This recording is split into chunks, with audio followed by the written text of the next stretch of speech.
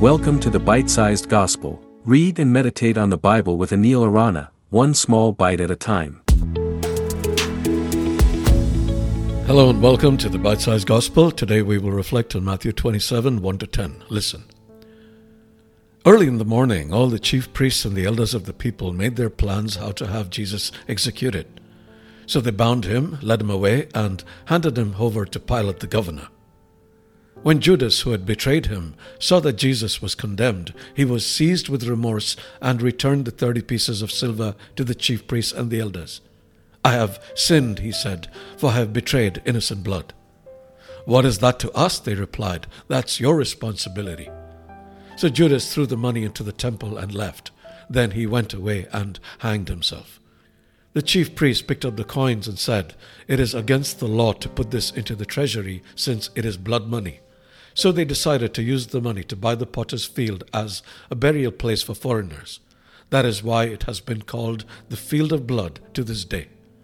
Then what was spoken by Jeremiah the prophet was fulfilled.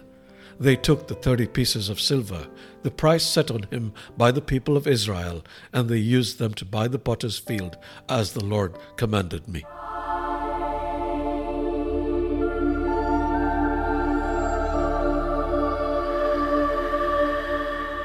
We see here the aftermath of Judas Iscariot's betrayal of Jesus.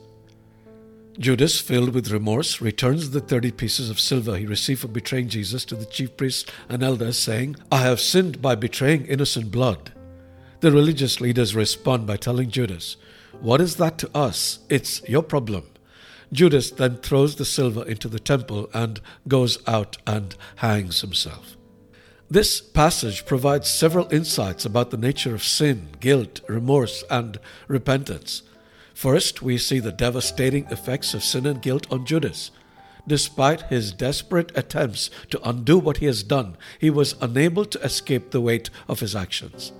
Sin and guilt can have a destructive impact on our lives, causing us to feel trapped and powerless to change. Then we see the limited value of worldly riches. Judas received 30 pieces of silver in exchange for betraying Jesus, but this wealth was ultimately worthless to him. He could not find peace or redemption in it.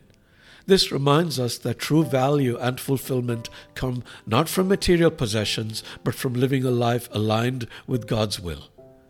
Finally, we see the contrast between the religious leaders' callousness and Judas's remorse.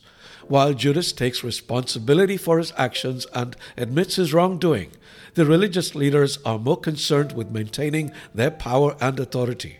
They refuse to take any responsibility for their role in Jesus' crucifixion and instead deflect the blame onto Judas. A question we often have is about repentance. Was not Judas repentant?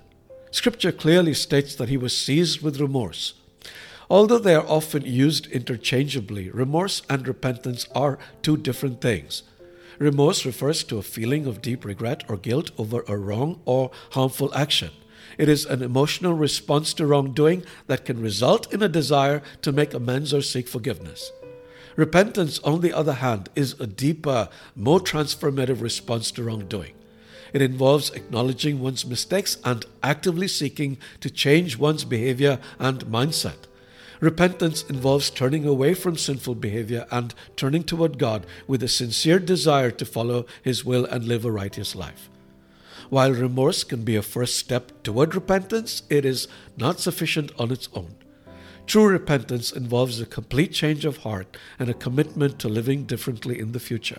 It is a lifelong process of transformation and growth in one's relationship with God. Let us examine our own lives and ask ourselves if we are living in alignment with God's will or if we are prioritizing worldly concerns over spiritual ones. Let us also ask if we are merely remorseful about our sinful deeds or have moved a step further into repentance. May the Spirit be with you. Thank you for listening to the Bite-Sized Gospel. If you enjoyed this episode, please share it with your friends. For other great content, including live sessions, visit www.anilarana.com.